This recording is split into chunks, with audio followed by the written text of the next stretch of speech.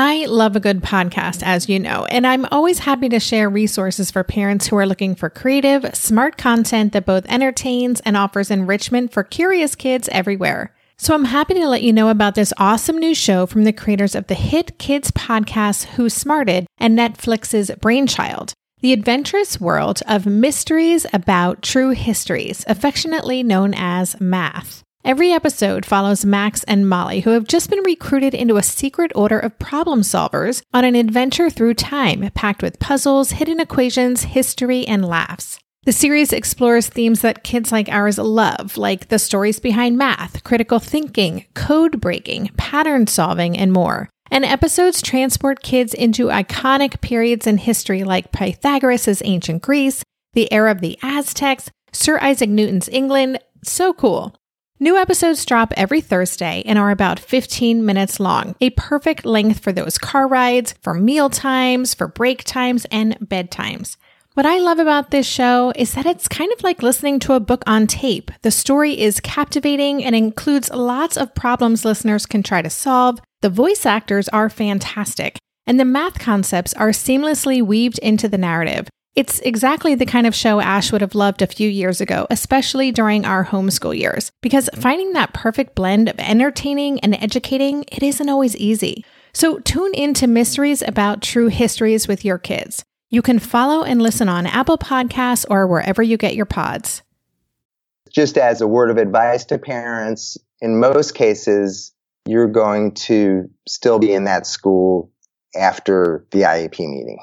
And you want to maintain your relationships. You want to have as positive a relationship as you possibly can with all the school staff. So whether it's an advocate or an attorney, you want that meeting to be as collaborative as possible. Even if you've had some problems or some things that you don't think have gone right, you want to try and mend those differences rather than exacerbate those differences. Welcome to Tilt Parenting, a podcast featuring interviews and conversations aimed at inspiring, informing, and supporting parents raising differently wired kids. My name is Debbie Reber, and I'm the host of the show. And today we're going to do a deep dive into the subject of advocacy, specifically advocating for our unique learners in school. To talk us through this big subject is former educator and now current special needs advocate Rich Weinfeld. Rich and the 25 educational consultants who work with his Weinfeld Education Group provides direct special education consultation services to families of students with special needs, as well as provides extensive parent and staff training and consults with schools about appropriate programming for students. Before founding the Weinfeld Group, he served as the first full-time coordinator of programs for students who are simultaneously gifted and learning disabled for Montgomery County in Maryland. When I knew Rich was coming onto the show, I reached out on the Tilt Parenting Facebook page and asked for questions you had about advocating for your children in school. Thanks so much to the many of you who sent in great questions. Rich was really generous with his time, and we actually got through just about all of them. Thank you so much, and now here is my conversation with Rich. Hello, Rich. Welcome to the podcast. Thank you. Thank you for having me. Sure. This is such a great topic to talk about for our audience today, and I actually posted in the Tilt Parenting Facebook group that I was going to be speaking with you and asked parents if they had questions about advocating for their child in school, and I got a whole bunch, so we're going to do our best to get through those. But before we get to that, just as a way of getting started, could you just introduce yourself, tell us about who you are and the work that you do and kind of your role in this conversation? I'm glad to. My name again is Rich Weinfeld, and I'm currently the executive director of Weinfeld Education Group. And we are a group of advocates or special education consultants that help families who have children with special needs, help to make sure they have appropriate services and school placements. And we do that by interfacing with the schools and attending meetings with parents and, again, making sure kids are getting what they need. And would you like me to go into my background a little bit? Or, sure. Yeah. Yes, I'm actually in my 44th year as an educator. Started off long ago as an elementary school teacher. Spent 30 years in Montgomery County public schools right outside of Washington, D.C. in a variety of positions, mostly in special education, teaching, instructional specialist, some administrative work. Finished my career as the director of programming for Twice Exceptional students, which was a fabulous position. Got to work with really interesting students and their families. And Montgomery County is one of the few public school districts in the country that has special programs for these students. So that was a great experience. Retired from Career One now about 15 years ago, and started doing advocacy work, which has led to the development of this wonderful group, Weinfeld Education Group. And also in the process of the past 15 years, I've co-authored 6 books that relate to special needs students, do a lot of training, talks, participation in conferences related to those special needs topics. So that's kind of it in a nutshell. So fascinating. Yeah, I have heard so much about the Montgomery public school system, back when we were living in the Seattle area, when Asher was in early elementary school, and we were kind of looking like, where could we go? And it seems to be this really special, unique circumstance that there's this public school system that actually supports and understands 2E kids. And even back then, it was a term that was it just wasn't as commonly known among educators and even among parents. Yeah, Montgomery County, actually the first programs for Twice Exceptional was called the GTLD, Gifted with Learning Disabilities program, started in the mid-1980s. So quite a long time now. And the programs are still thriving on the elementary, middle, and high school level. And then over the years, there have been other programs specifically targeting other bright students who have what was called Asperger's and now high-functioning autism. So there are some special programs, and then I think a better understanding within the Montgomery County school system than a lot of school systems about the special needs of these students, both on the strength and on the weakness side. So there's a lot of good things happening. How can we get that model duplicated in other schools? I mean, is that part of the work that you're doing, or does Montgomery Public School System train or share their methodologies with other public schools? It is certainly a big part of what I'm doing. My first book was called Smart Kids with Learning Difficulties, and based on that book, I do a lot of training, including going to other school districts to talk to school staffs about what they can be doing, whether it's actually establishing a program, which, frankly doesn't happen very often. It's expensive. It's a big undertaking. But at least what can they be doing for all the individual students that they have in their schools to better meet their needs? So that's a real passion of mine, and I do a lot of consulting, training all over the United States around that topic. So as a special needs advocate, even as you were describing the work that your company does, I'm just wondering how common even is that the services that you offer around the country? Again, our frame of reference, or mine, is in the Pacific Northwest, in the Seattle area. And, I had to kind of really search to find therapists or parent coaches who could support me in IEP meetings and show up, but that wasn't their primary thing. And so I'm just wondering if you could explain what a special needs advocate does. And then is this something that's kind of unusual, the work that you're doing?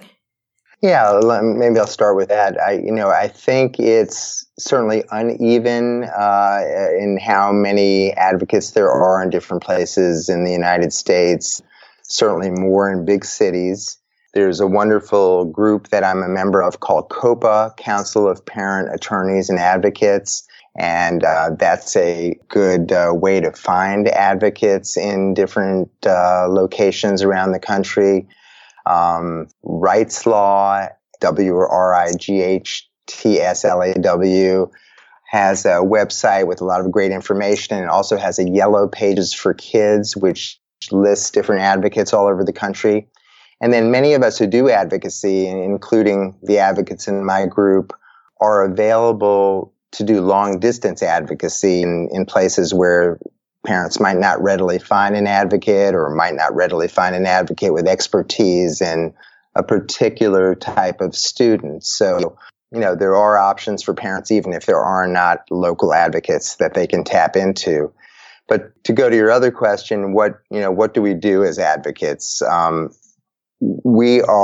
of all, we are experts in special education, meaning experts both in what the law says, experts in what school options are, experts in what school IEP teams should be doing, and we really work towards collaboration with those teams. So we believe there's good people on the other side of the table, and we are trying to get that team to focus on this one individual child and how we can make a difference for that child so that they're working towards realizing their potential. So to go on with our process, in order to become true experts about the individual child, we do a thorough record review. We always observe the child in the classroom whenever possible. And the only caveat to that is if we're doing long distance advocacy and may not have a chance to go to that location.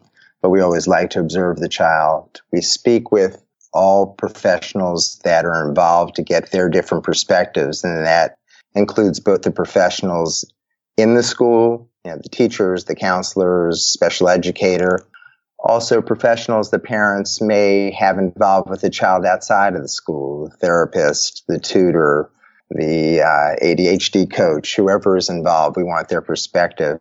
And then finally, we speak to the greatest expert about the child, and that's the parent. So we sit down with the parent after we have gathered all that other information that I described, and we ask additional questions of the parent. We share what we're seeing, what we're thinking is the best way forward, and we come out of that meeting with a plan for what does the child need in terms of an individualized plan, whether it be a 504 or an IEP. Are the services that they need available in their current school? Can we tweak the current plan so it meets the child's needs? Do we need to be looking for a different public program or possibly a different private program, either one that the schools will fund or in some cases the parents will pay for privately? And then I think the most important thing an advocate does, and this is really the crux of our work, is coming to the meetings to make sure that the teams are working in the best interests of the child and are putting the things in place in the plan that will really help the child to realize their potential. How do schools react or respond to your presence in those meetings? Like, as you're describing the work that you do, I was thinking, you guys are like the A team, the heavies, you bring that extra support and the experts. And do you ever find that there is resistance to hear your perspective, or do you find that schools in general are really open to the expertise that you're bringing to a meeting?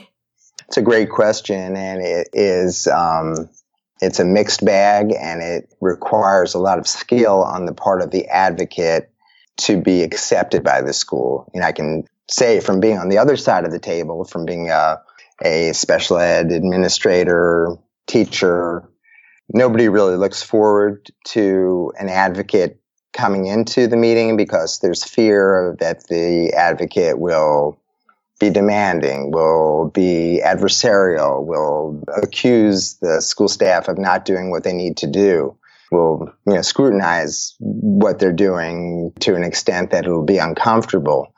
So our job as advocates, at least in Mindful Education Group, the way we approach it is we strive to be collaborative. We are going into those meetings not to be adversarial, but to be another member of the team who may have some expertise that others on the team don't have in terms of what interventions may work, what the law says about what needs to be done for the child, what options may be out there.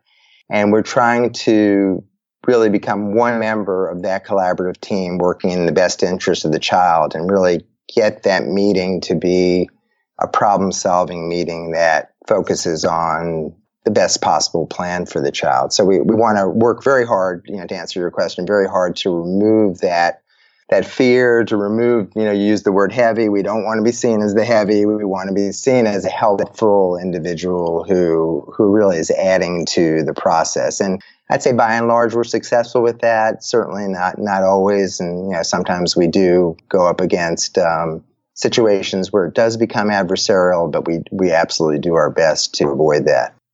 Well, I would imagine that, and tell me if this is incorrect, but that a lot of people reach out to you when they're feeling like they're not getting the answers or the support that they need on their own. So is that correct? Or when is it that you find most people reach out to you in need of an advocate? Yeah, I think we're contacted at every step along the way.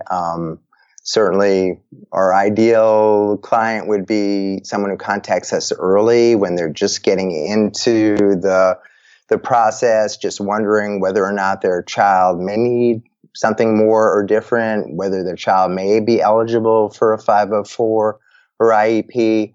But you're right. Most often, all of us react when we're in crisis. And so often we get calls from parents when they're unhappy, when they feel like the schools aren't listening, when they want option A and the school is offering option B. One of the things that we tell parents up front is when you work with us, you're hiring an expert, as I said before, and that means we may have come to a conclusion about what's best for the child that's different than what the parent who's calling us initially is thinking is best for the child. And we always check with the parent, are you okay working with someone who actually may give you a different opinion than you think is right for the child right now? And 99.9% of parents say, oh, absolutely, what we want is what's best for a child. And of course, even though I'm thinking option A right now, if you come up with a different option, we want to be open to that, and we want to hear from your expertise what's best. This year, I've been working on becoming more attuned to my body, and so I'm starting to really recognize how periodic spikes in anxiety or disruptions to my routines can seriously throw my whole system off. And as I've been traveling a ton this past month, which is both disruptive and somewhat stressful, I'm especially glad that I have the extra support of Synbiotic Plus, a 3-in-1 supplement from Ritual with clinically studied prebiotics, probiotics, and a postbiotic to support a balanced gut microbiome. Synbiotic Plus provides fuel to the cells that make up the gut lining to support a healthy gut barrier. And it comes in this very cool minty delayed release capsule, which was specifically designed to help survive the harsh conditions of the upper GI tract for delivery to the colon. The bonus is that the capsules don't need to be refrigerated, so I can easily bring them with me in my carry-on. On a personal level, I love that Ritual is committed to sustainability. They're a female-founded B Corp, meaning they are holding themselves accountable long-term to not only think about their company's financial health, but also the health of people and our planet. There's no more shame in your gut game. Synbiotic Plus and Ritual are here to celebrate, not hide your insides. Get 25% off your first month for a limited time at ritual.com/tilt. Start Ritual or add Synbiotic Plus to your subscription today. That's ritual.com/tilt for 25% off. So in our house these days, Darren and I have been working together to up-level our nutrition and healthy lifestyle habits. Maybe it's our age, our changing bodies, my shifting hormones, whatever the reason, I'm here for it. And that's why I'm loving Green Chef, a meal company that makes eating well easy with plans to fit every lifestyle. Green Chef offers gut-friendly recipes each week and is committed to providing a holistic approach to nutrition by offering meals that contribute to the overall well-being of your entire body. Darren and I are particularly big fans of their nutrient-dense, science-backed gut and brain health recipes, developed in partnership with registered dietitians that improve digestion, reduce bloat, and also boost energy and immunity. This week's favorites? turkey, black bean, and sweet potato chili, and the Baja chicken bowls with mango salsa. I mean, don't those sound delicious? But if that's not your thing, you can choose from a variety of customized meals to suit your lifestyles with preferences like keto, vegan, vegetarian, fast and fit, Mediterranean, gluten-free, and protein-packed.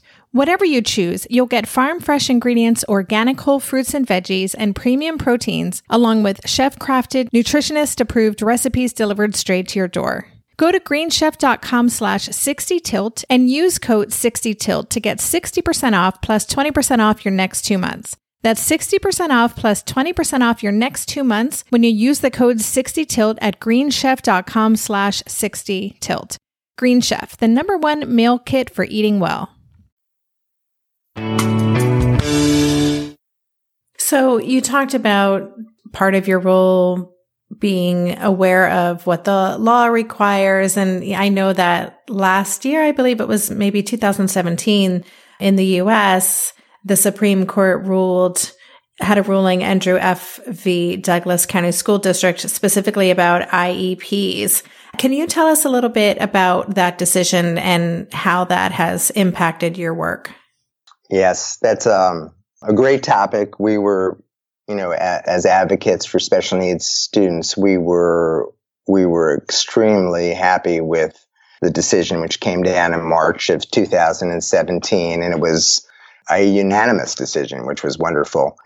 And the way I think about that decision is in 3 major topics. One is progress, one is the unique child, and one is parental input. So I'll talk a little bit about each of those. The main thrust of the decision was about progress. The court made it very clear that progress must be more than de minimis, or, another way to say it, more than minimal progress. Up until that point, there was debate and different decisions across the country about, was it okay for a student to just barely be passing classes or barely be passing a couple of classes? And the Supreme Court was very clear that no, that is not enough, that we must expect greater progress than that.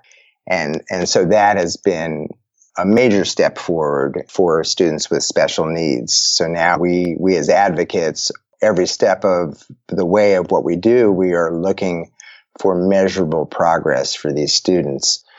Related to that is the Supreme Court emphasized the importance of looking at the unique child. So not making, boilerplate plans that try to fit all or most students, but really looking at one child at a time. And part of that equation, we're looking at their strengths, weaknesses, and I was very gratified and excited to see the word potential in the decision.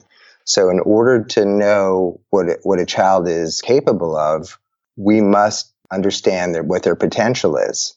So an appropriate goal, an appropriate level of services, an appropriate expectation of progress for one student is not the same as for another student, because each child has different potential. That particularly is significant. It's significant for all kids, but it has a great significance for the twice exceptional students that we were talking about before. So for these students, the progress that we would expect when they have appropriate programming would be very great because of their wonderful cognitive potential. And then the last area that I mentioned is parental input. The Supreme Court was very clear that it's not just the school officials who are responsible for making these individual plans for students. It's the parents as part of the team, and they must have meaningful input. And that is part of our role now as advocates as well, is to make sure that parents are having that meaningful input. And the Supreme Court used the words cogent and responsive to talk about when the school officials are telling parents what their decision is, that it can't be simplistic. It can't be, here's the decision, kind of take it or leave it. It must be responsive. There must be an explanation. Parents' questions must be answered. So that's another thing as advocates that we are we are making sure that those kind of cogent, responsive explanations are forthcoming from the schools and school districts.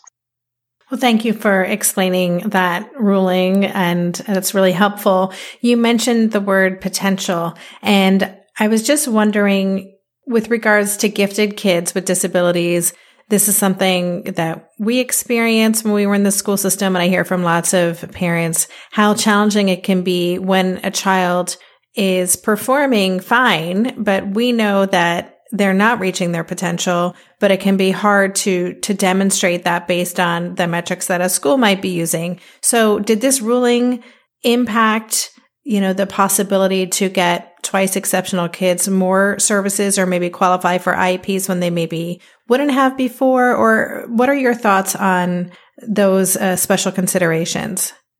I think that this ruling, Andrew F., will ultimately have a great impact on twice exceptional students, and we're already starting to see it. I've been involved in some due process hearings, along with attorneys, where I serve as an expert witness.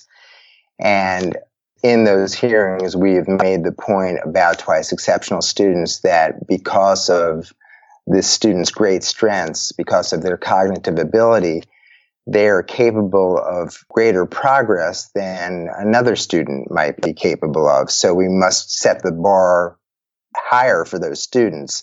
And we've prevailed in several cases where the administrative law judges have paid attention to the fact that Andrew F. calls for us to look at the potential of the unique student, whereas at least in one of those cases, initially the administrative law judge had ruled otherwise, but then revisited the case on the basis of Andrew F.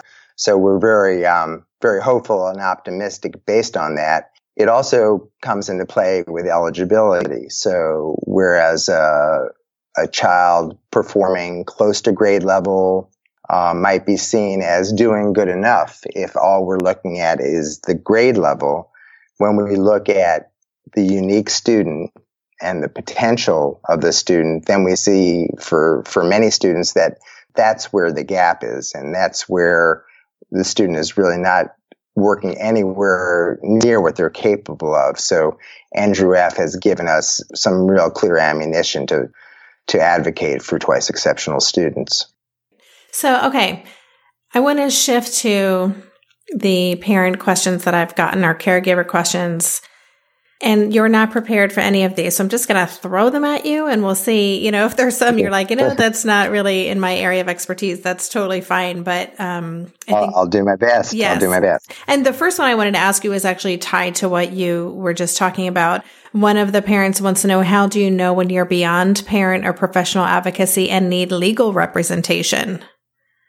Yeah, that not a clear-cut answer for that. I certainly, some parents go to attorneys before they go to advocates because they feel like there's been an infraction of the law, or, they want to bring in someone who they feel will be more threatening to the school team.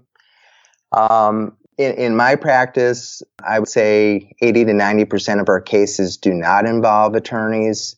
And we are able to get what kids need in terms of their interventions, in terms of services, programming, by working in a collaborative way with the school team. And then in the 10 to 20% of the cases where we hit the wall, where we see that the school team is not responding and compromise is either not possible or it's not what the child needs, then we advise the parents to bring in an attorney, because we've gone as far as we can as advocates. So, just as a word of advice to parents, in most cases, you're going to still be in that school after the IEP meeting.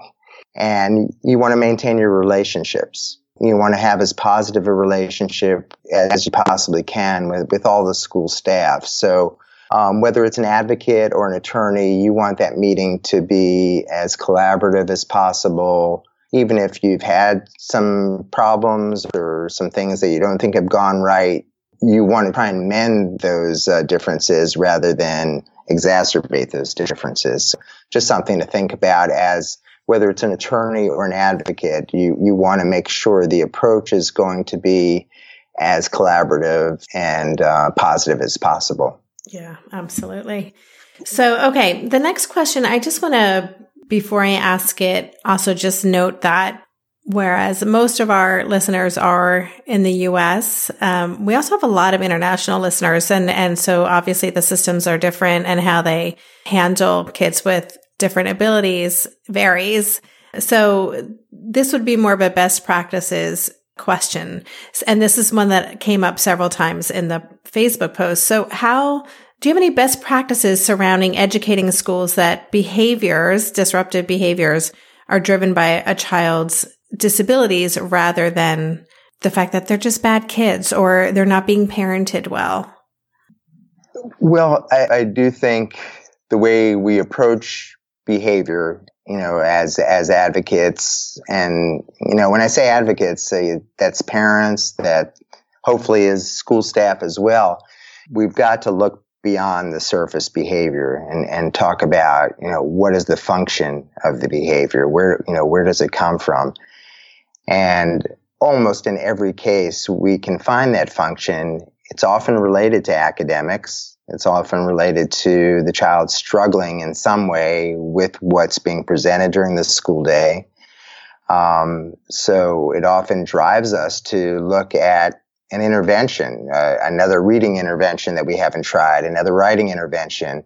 It also may be driven by a differently wired child. So maybe the child's ADHD or autism that is really the precursor for the behavior. So we need to, look in every case, look beyond the behavior and say, what is driving it and what can we do proactively to put things in place so that, number one, the behavior won't happen. And then number two, what skills does the child need to be taught so that the behavior won't continue to happen? For example, a student with autism who in social situations is showing a behavior that's disruptive or negative to the environment, often the answer there is to teach the child to improve their social skills, which is a hallmark of the disability in which, the child, may very well be lacking. So not to assume that the child has the skills, but to look at where might there be a hole in the skills that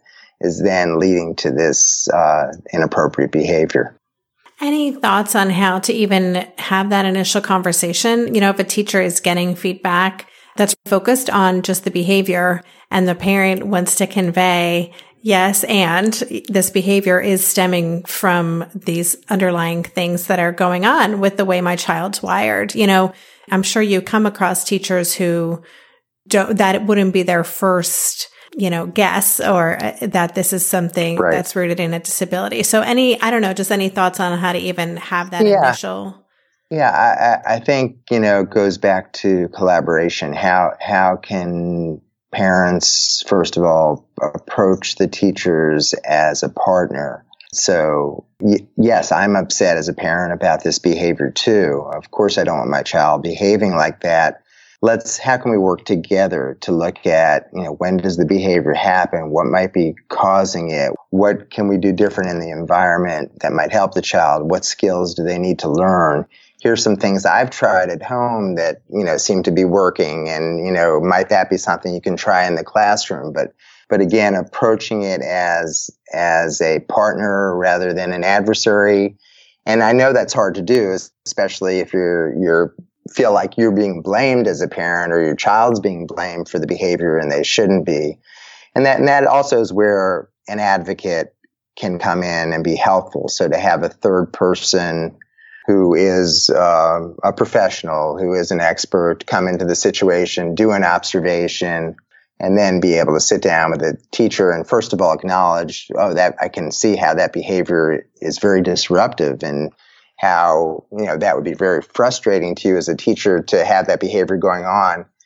Now, let's look at what are some ways that we can work to change that behavior. And again, be proactive, teach skills that are going to change behavior. So I hope that's helpful.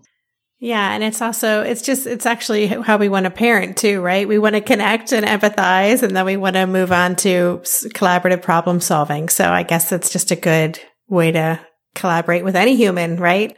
I agree.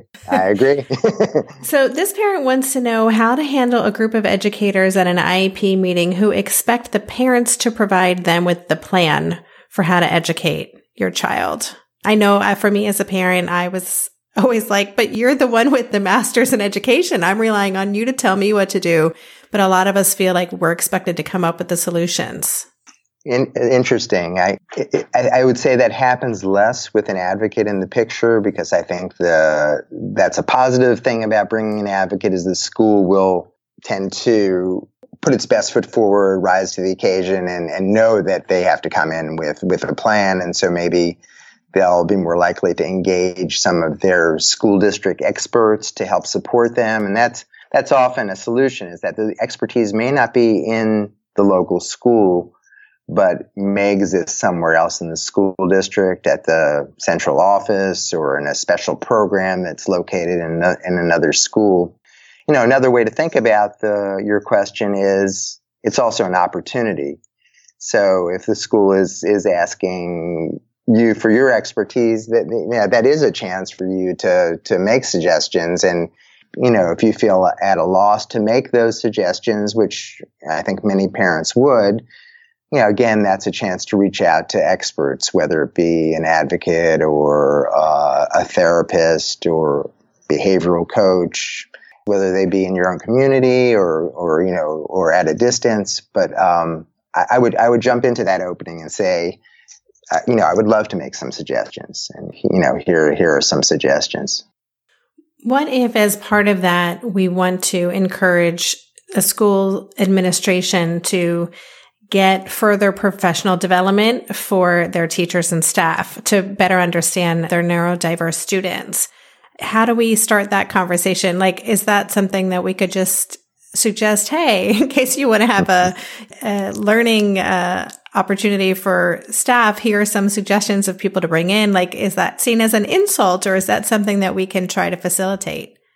I think it's a great thing to suggest. Again, going back to that, collaborative conversation, it all depends on how you do it, so I think some parents can do it in what's perceived as a heavy-handed way, where it's, I want you to bring this person in, they're the expert, and they're assuming the schools don't have the expertise, and that can be very off-putting. But again, in working as a partner, I know what you're experiencing with my child is difficult. I'm having difficulty at home too. Is there someone in the school district who we could call in? Here are some people in the community that I know could be helpful. How can we work together to make this happen?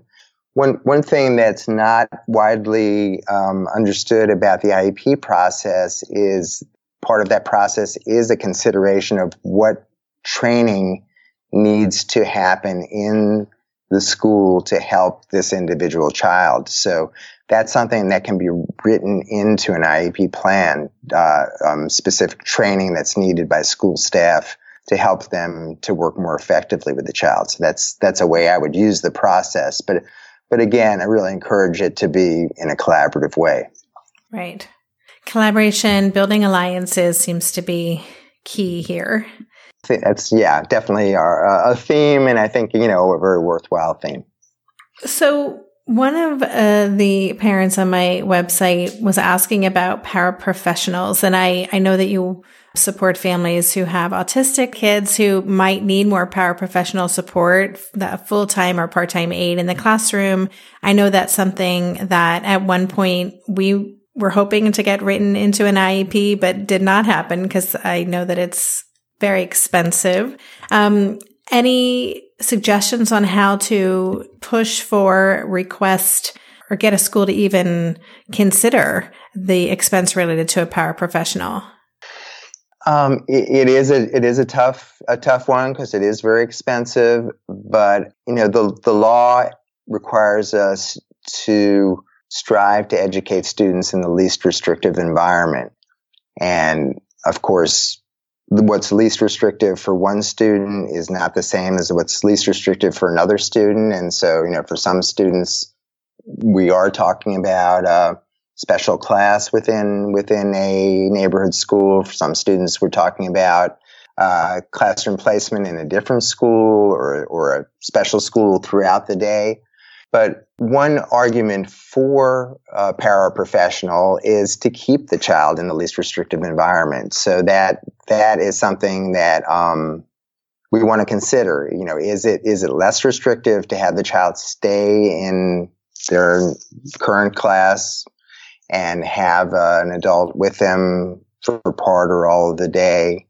And in those kind of decisions, it also may be more economical for the school district to provide that paraprofessional than to pay for a special school. So in the context of really looking at all options that might work for the child and really considering that least restrictive environment that we're striving for with kids, I think that's where the discussion of the paraprofessional becomes, more possible. Okay, awesome. So, I want to just be conscious of time. Are you doing okay to answer a few more? Or Sure. I love it. Okay. One parent wanted to know if you're moving to a smaller school system that offers fewer services and options, is it appropriate to expect just as much from a small school system as a larger one? So, couple things that question makes me think of. One is that there is a responsibility in the United States that if you're moving from one school district to another and the child already has an IEP, that IEP has to be implemented by the new school district to the best of their ability. Once they get to know the child better, they would convene a meeting and make changes or make recommendations to the parent for changes that they think are appropriate. But as a child moves in from another district, there is a responsibility to provide the services that the child needs, and that often is commensurate services that were provided in the last school district. To dive in a little more to the question, though, is it reasonable to expect the same services from the district?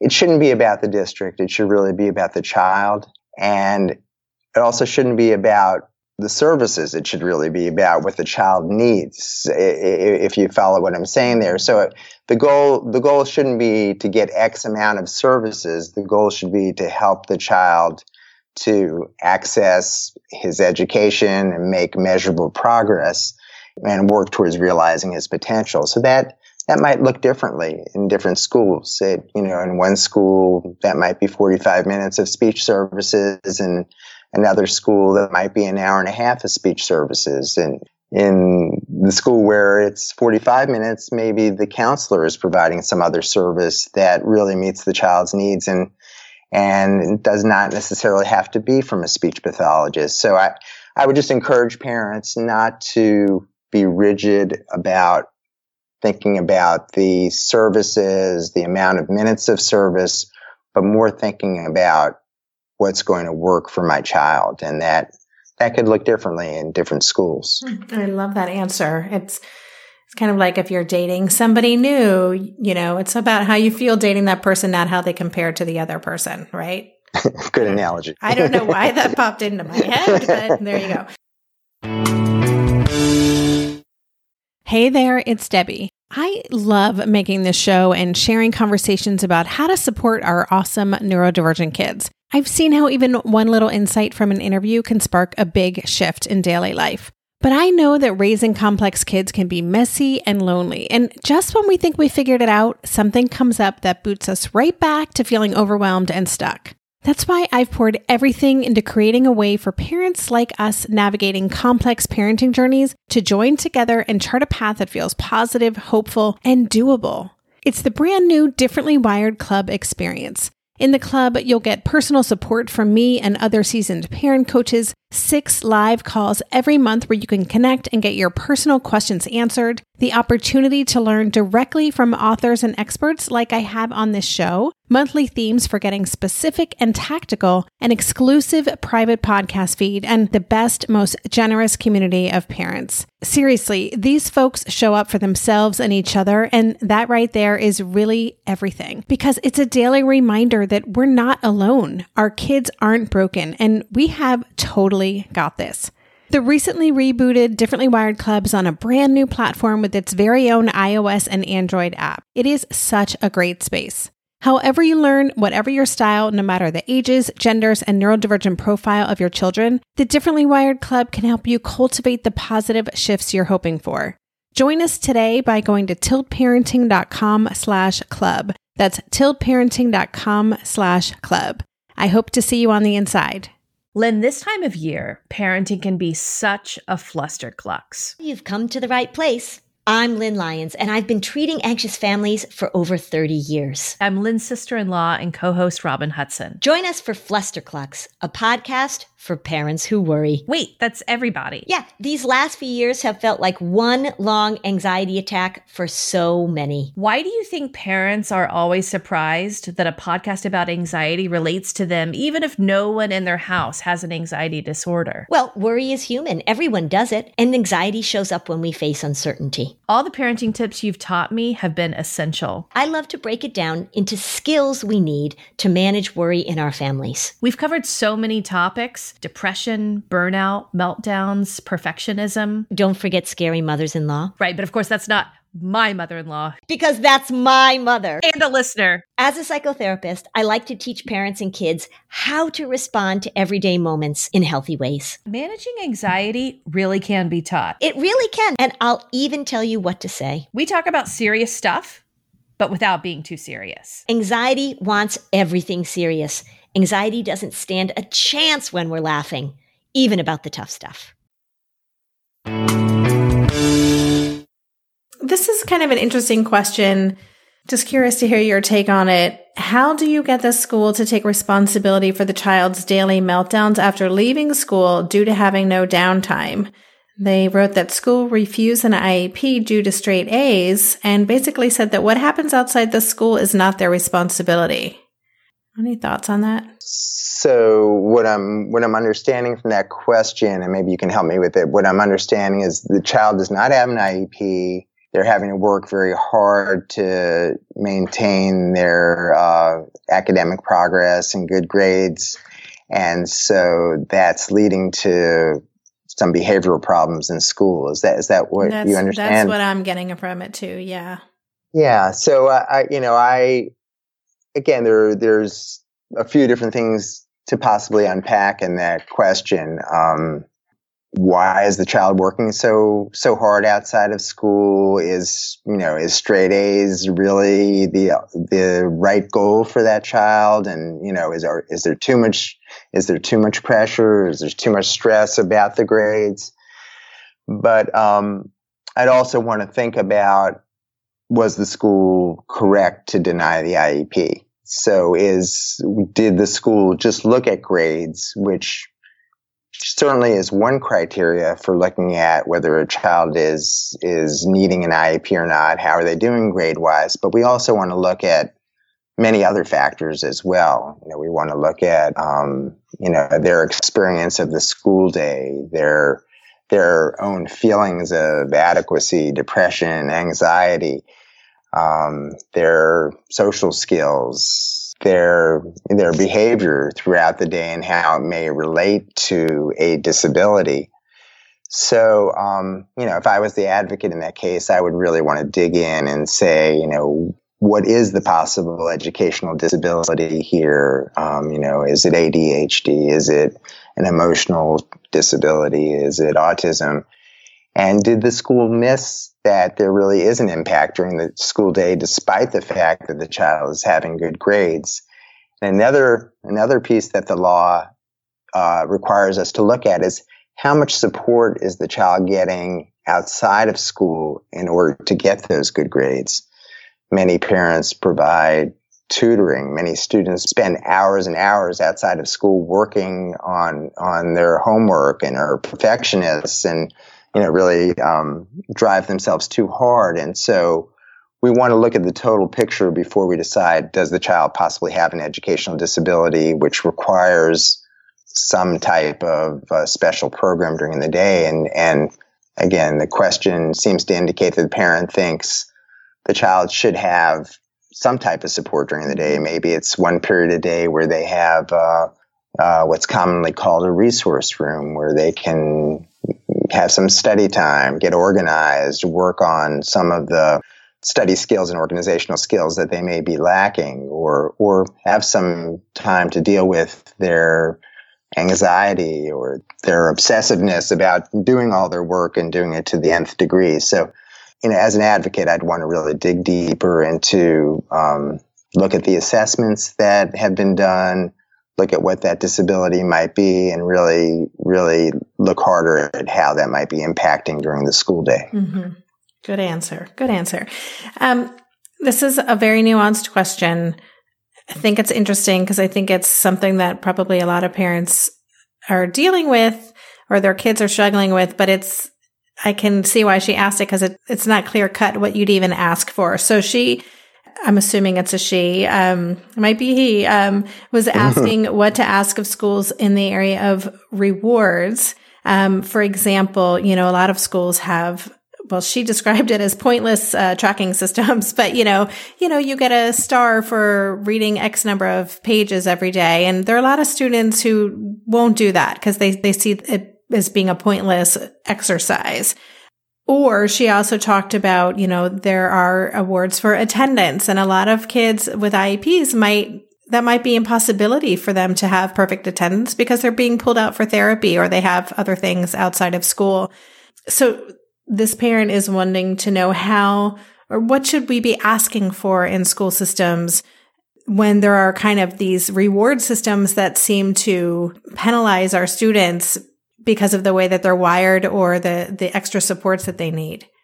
Yeah, so my mind goes in a couple directions with that question. One is just best practices of teaching and best practices of behavioral management in school, and having a dialogue with schools about how maybe this plan that works for a majority of the student doesn't work for some of the students, and what could we do to modify that plan for these students where they're not responding. The other place my mind goes is for students who are having any kind of behavioral challenges in school that is getting in their way. Then we want to develop an individualized behavior plan. It's what's commonly called a behavior intervention plan for that student. And there we want to look at what is the behavior, what are the antecedents of the behavior, what are the functions of behavior, and then what things can we put in place that are going to lead to more positive behaviors. So, if it's in fact a student who's really having significant challenges with the current rewards, then it's clear that we have to have a specific individualized behavior plan for that student. Okay, great. Okay, one last question, and then we're going to talk about the conference that is coming up in April. I want to make sure that listeners are aware of that. So this listener wants to know, what resources have you found best to educate school communities about twice exceptional kids? I love that question. Yeah. So the field of twice exceptional education has really been blossoming and growing over the past, I'd say, 30 years.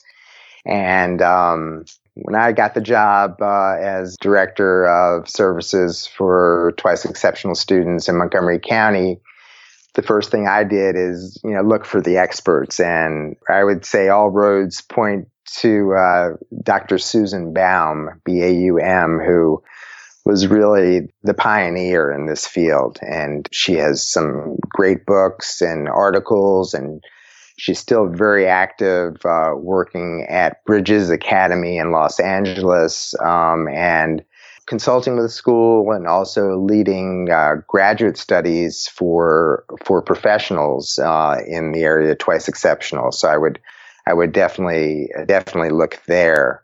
There is a wonderful national organization that I used to be on the board of called Aegis, AEGUS, which holds conferences. The members also publish great information, books, articles about twice exceptional students.